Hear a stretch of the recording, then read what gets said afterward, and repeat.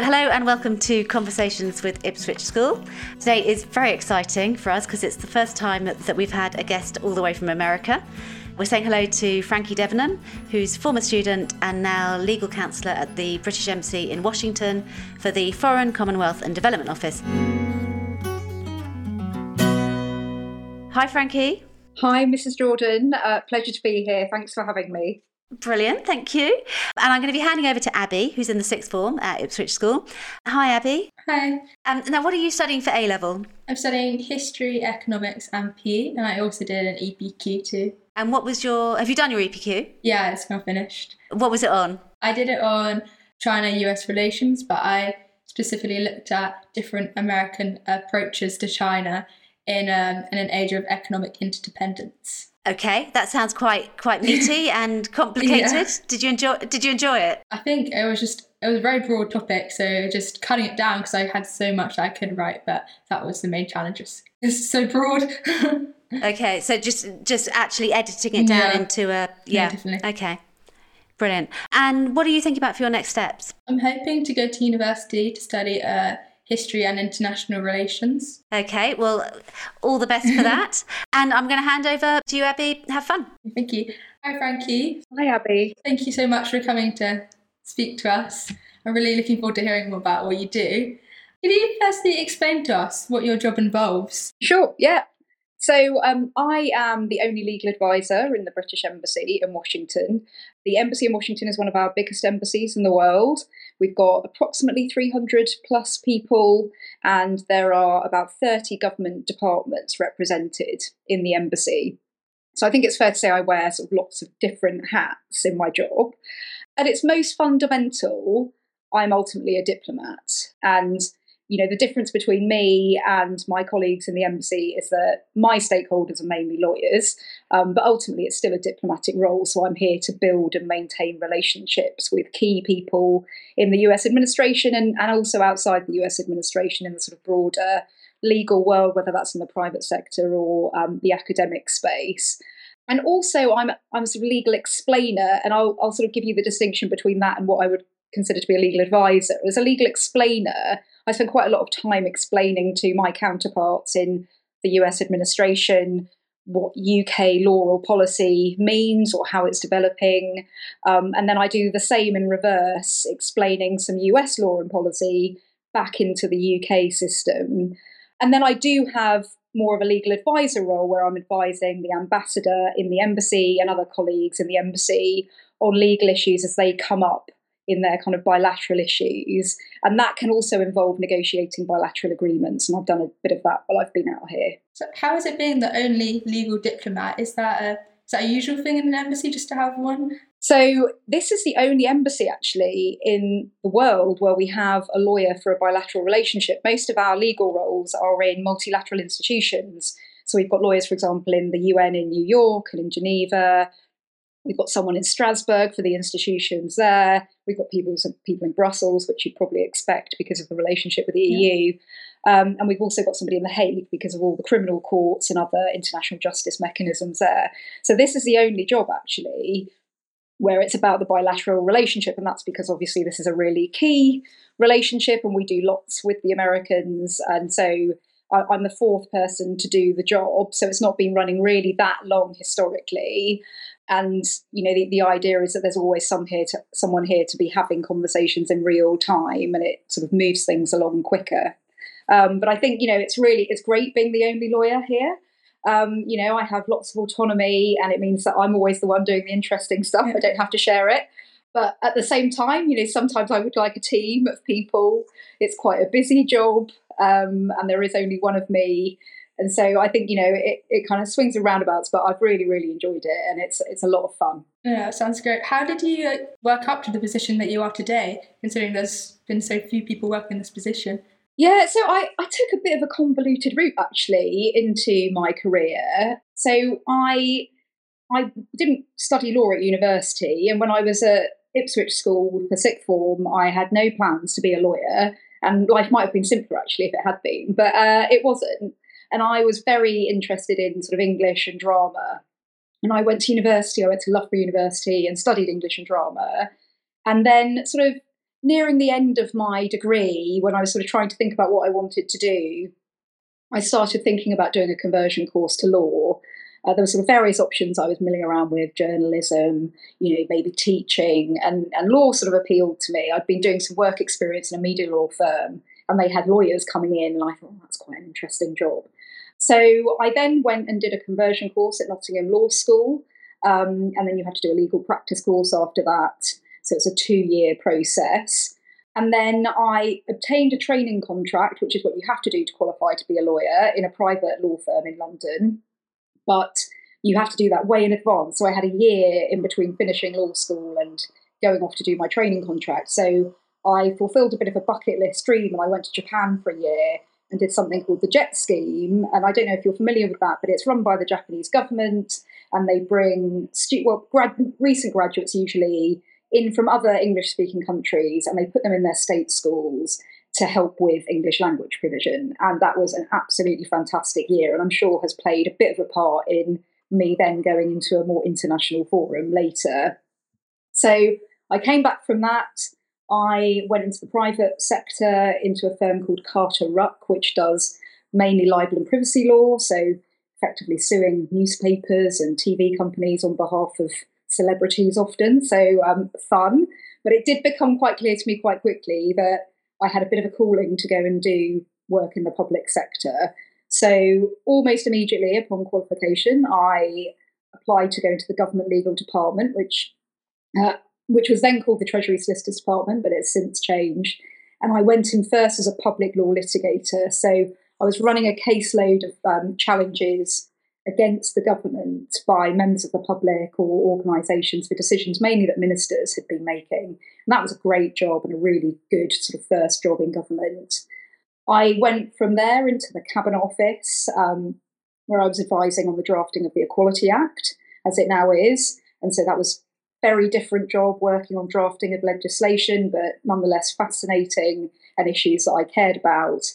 After that, I went and did a stint in Number 10, and I was advising David Cameron on his evidence as the Prime Minister then to the Leveson inquiry, which was such a fun thing to get to do.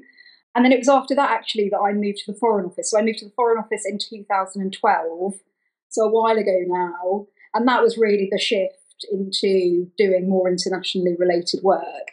And I really did come to this work quite late. A lot of people like you already know you want to do international relations, which is great, but quite unusual. And, at school, I didn't even know what a diplomat was. And I knew what a lawyer was, but I didn't know they got to do cool stuff like I'm doing now. And so I sort of found it by accident. I'd been doing a bunch of litigation that had involved the Foreign Office. I thought, gosh, that looks really interesting. And then my old boss in the Cabinet Office had moved into the Foreign Office as legal director. So I'd spoken to him about it. And so that's how it sort of come about. And then over the last few years, I've worked overseas a lot, generally not on big postings, but I've done temporary duties overseas in other places like Geneva and travelled a lot with work anyway. And I knew about this job and I thought, one day that would be such a cool job to do. And then it came up just at sort of the right time for me and my kids, in terms of they were sort of 4 and 9 at the time. I thought, if I don't do it now, I probably won't do it. So I had a shot and here I am, and have loved every minute of it. So what would you say the highlights have been over that long progression to get to where you are today? Oh gosh, there's just been so many highlights really in my job. I mean, in this specific job, I probably am doing the dream job. And I think, I get to, part of the benefit of being a sole lawyer is that I get to work with very senior members of the administration, often people who've had to go through political appointment processes. So I feel sort of close to the centre, which is great. I get to work on the most interesting issues of the day. My job is very crisis driven, so it won't surprise you that for the last year or so I've been working very closely on the Russia-Ukraine conflict, and over the last couple of weeks the Sudan issue. So I think it just depends on what the issue is of the moment, and that makes my job fascinating, and I love that. I suppose from a kind of just exciting perspective, I get to meet lots of important people. I've met President Biden, and if you had asked me when I was at Ipswich School if I thought I would ever do something like that, I would not have believed it. I've sat around dinner tables at the ambassador's residence with very important people, who are making history or have made history, and that is just such a privilege, really. And then finally, I guess I just get to live overseas, and that is just the best thing ever.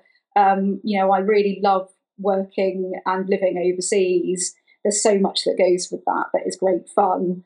I feel it's a real privilege to get to do the job that I do. No, that sounds very interesting to have that progression through all those different roles through government to get to where you are today. Do you think working in government, when you get into the civil service, is quite common to move around lots of different jobs, or do people usually stay in that one area? No, it's really common, and I think it's one of the things that really surprises people, particularly when they come into the government from the private sector. Because when I was in the private sector, that was deemed to be really strange. You built up your expertise in one particular area of law, and that's how you progressed your career. That is not the way it works in government generally. I think what you find is people tend to have a bit of a career anchor. So my career anchor, if you like, is international law and national security law. And I've done some various jobs. So I also did a secondment from the Foreign Office, for example, into the Attorney General's office, where I was specialising in those areas too.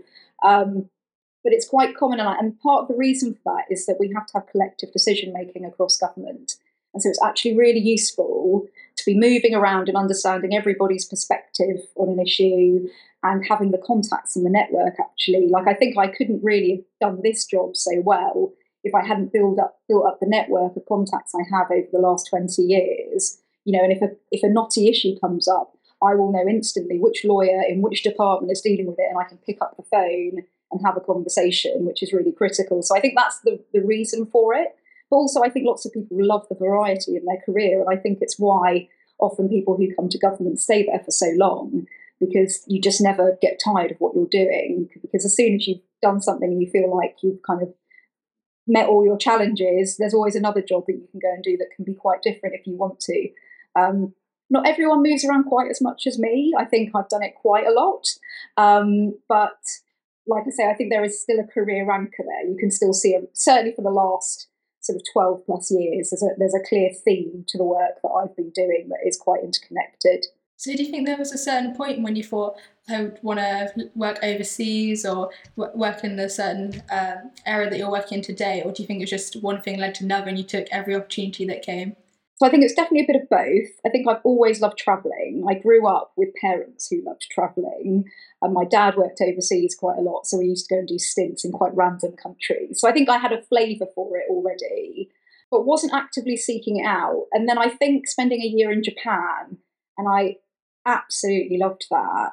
And I was learning another language, and I just thought it was great. And I did think then, gosh, how great would it be to do this all the time? This is an awesome job. But I was already signed up to be a lawyer in London, and to be honest, it didn't seem like it was really on the cards for me.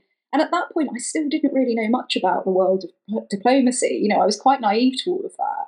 I mean, I think now my son does Model UN at school, and he's 13, and I think I didn't even know what the UN was when I was this age. So, the world has changed quite a lot, I think. But I think that the key moment for me was when I was doing this litigation. It was sanctions litigation that I was doing for the Foreign Office. And I just remember thinking, gosh, this area of law is just so interesting. And the people I'm working with are getting to travel around the world and do this job. And so I think that was the real moment that planted the seed. And then there's never really been any looking back since then. But I think you were absolutely right to cotton on to the grabbing opportunities, because certainly one of the big pieces of advice I give to people that I mentor now is, you can't predict where those opportunities will come from often or what they will be, but you've got to be ready to take them, even if that takes you out of your comfort zone, because usually they will lead to something quite exciting. And I could never have planned my career as it's panned out. It has been a matter of jobs coming up at particular moments and me thinking, right, okay, let's go for it. And sometimes that's taken me in a completely different direction. No, thank you. It seems when you got into government that you had all these different opportunities come towards you, but actually getting into the position of having a foothold within this sector, what qualities and attributes do you think are necessary in such a competitive area to gain a job in this area? So, I mean, firstly, I would try not to get too caught up in it being competitive. I think we can, certainly when I was at school and university and law school, I put so much pressure on myself thinking, oh, it's such an impossible field to get into. And I didn't really come from your traditional background. I hadn't gone to Oxbridge. I didn't have lots of family connections. And I felt a little bit out of my comfort zone coming into this world. So I think, first of all, don't get too caught up in that.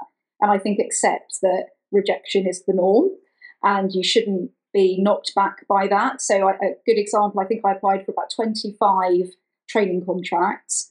Of that, I probably got 5 interviews and 3 offers. So you see what the ratio is there. The reality is I got a lot more rejections than acceptances, and that is just the way these things often go. So if something doesn't work, if somebody doesn't get what they want in their A-levels and have to change university, it will all work out, and don't worry too much about it. And we all progress and change direction throughout our career. So that would be the first thing I would say to caveat anything. But in terms of going into a career in the international relations, for example, or the Foreign Office, I think, having an interest in other countries, whether you want to work in them, work with them, understand their cultures, that is really important because it's the bread and butter really of the job and it's what keeps you motivated.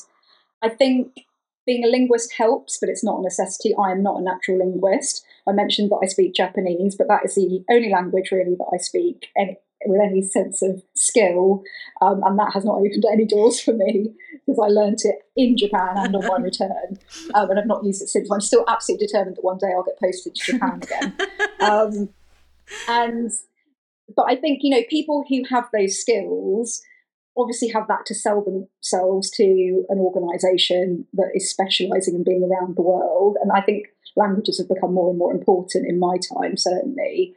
But also once you're in something like the Foreign Office, your ability to pick up languages or having languages already will just open a different variety of jobs to you. There are certain speaker slots that I would never apply for because I just know I could never learn the language quickly enough. So I think there's that. And then I think just being really interested in what's going on in the world, because as a diplomat, your whole job is about what's in the news and being part of it, really. And to really like working with people. My job is all about building relationships and talking to people. And I think that's probably the one thing where my sort of past experience in English and drama has helped me, because I do have, I'm pretty comfortable talking to people that I don't know, and things like that. So I think broadly, but I don't think you need to know now what you want. I don't think there's a specific thing you have to do now. It's definitely not too late for those that realise in however many years that they want to do something like that. If you do know that you want to do things like that, though, there will be so many opportunities at university that you can sort of try out. So you could try debating, you could carry on with language development, you could try Model UN if your university has got that. And I think Model UN is just such an amazing creation for people who want to work in the diplomatic or international organisation space. So if you do know, great, there are definitely things that you can do, but I don't think it's the end of the world if you don't get to do any of those things. Yeah, I think there's just so many options and avenues you can take with an international relations degree, so I'm not really sure where I'd want to take that yet. But having such an interest in international relations and wanting to pursue it further, I'm particularly interested in the relationship between China and America. But what are the developments that you've seen in diplomacy and international relations across your career, and what do you think the key ones were? So I think, firstly, as a career path generally, it's much more accessible than it was. So I think even when I came in, I was on the right side of it, but prior to that, it'd really been a profession or an area of work reserved for a particular class of people, if you like, people who had been to particular universities or had particular backgrounds, and not going that far back, actually, often just men, so it wasn't a very diverse area of work. And I think I've been quite fortunate because I've joined at a time of diversification, quite dramatically so, and a really great example is my ambassador here is the first female ambassador to the US. And prior to that, she was the first female permanent representative to the UN in New York. So she is smashing those glass ceilings. And it's really exciting to be sort of working for somebody who leads by example in that way. So I think it's definitely more accessible. You now see a much broader variety of backgrounds across all characteristics. I don't think there is now a requirement.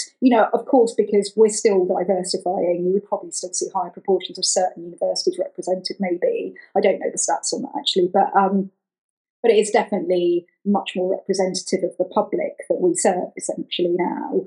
And anyone, really, who wants to can find their way in if they want to do it. So I think that's really key.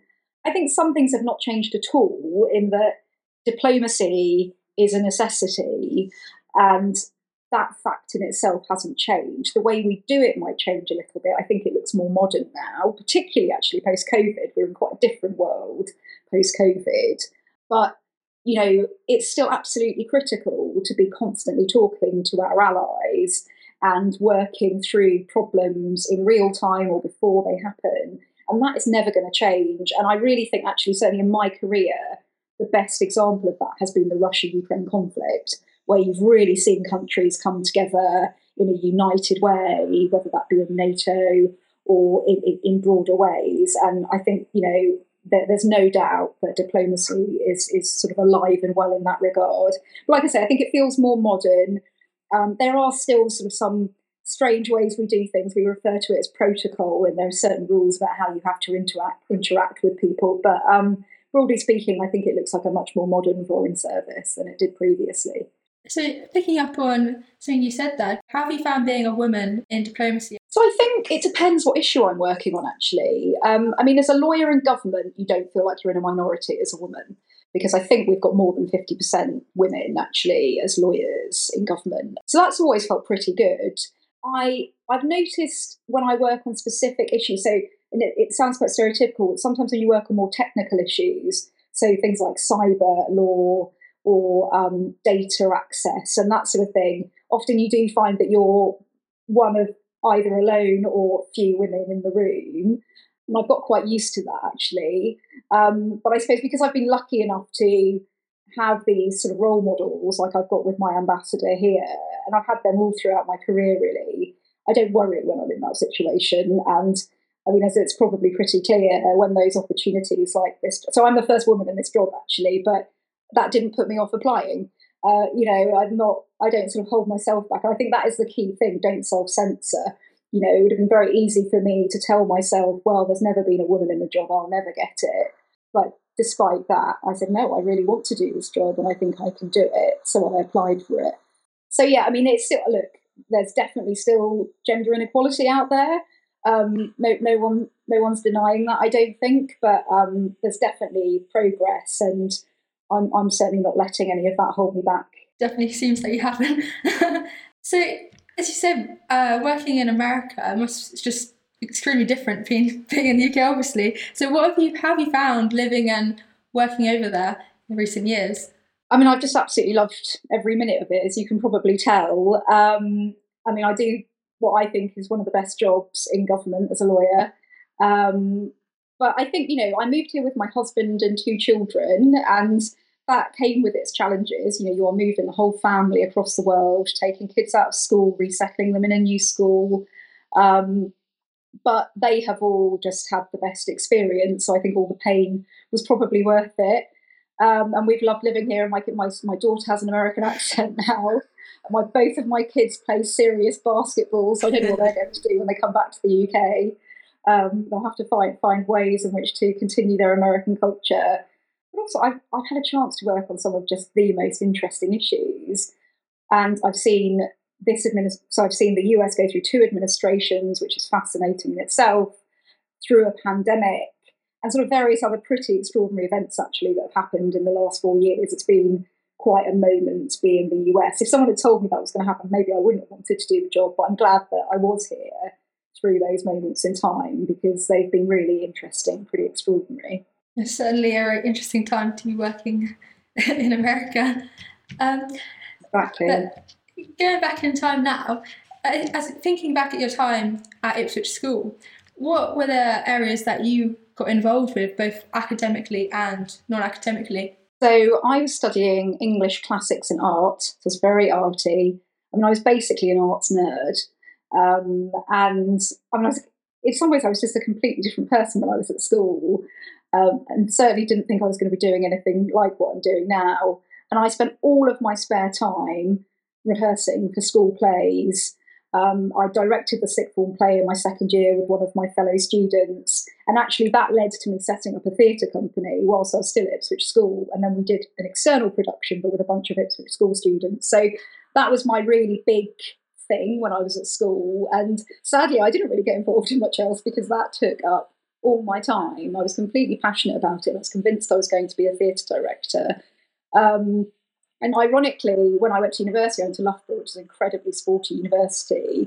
I got really competitive about sport and got very seriously in sport, which I'm sure all of my former colleagues from the school would be surprised by, because it wasn't part of my life then at all, really. But so that's sort of an example as well of how these things shift and how life changes when you change environment and get different opportunities.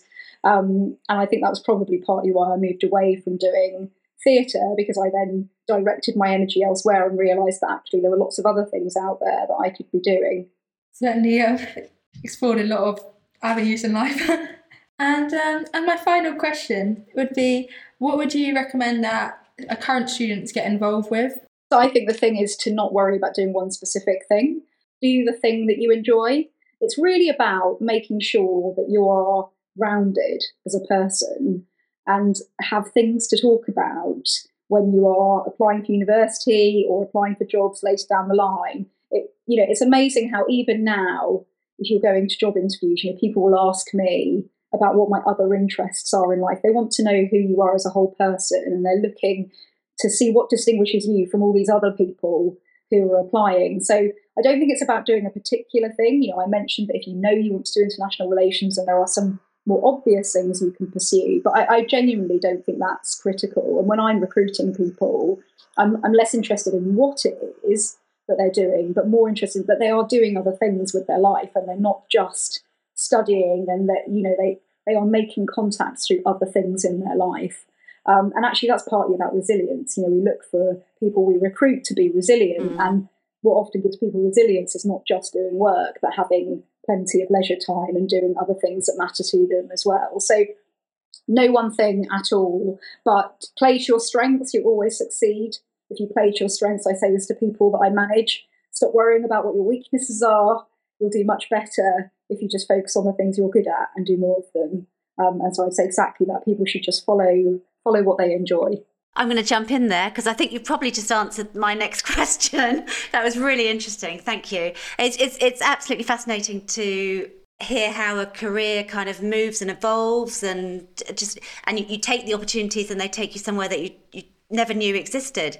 Really interesting. Thank you, Frankie. Right, I'm going to ask you both the same question. We ask this to all our guests, and we ask you what advice you'd give to your younger selves. Abby, do you want to go first? I think I'd say just take all the opportunities, even if the people around you aren't doing the same thing, and don't worry about what other people think. If it interests you, then pursue it. That's great. Yeah. So you're saying like just if it's something a bit niche or different, just do it anyway. Okay. What would you say, Frankie? I mean, almost exactly the same answer, actually. Brilliant. Which is, I did not conform to the stereotype at school. You either wanted to be a doctor or a lawyer, or you were just something else. And I was the something else, and I didn't really fit. And I would just say, do not worry about that. Back yourself. Know that your hard work will pay off eventually.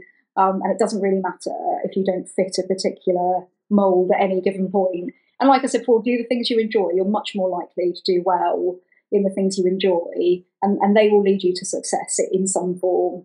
And also just don't worry if you don't know what you want to do. I did know what I wanted to do, but that was something completely different to what I ended up doing. So for those students who are still scratching their heads and worrying about what they're going to do, and looking at perhaps other students who are very clear about what they want to do, don't worry. You will work it out, sometimes through experience. That's brilliant. Thank you.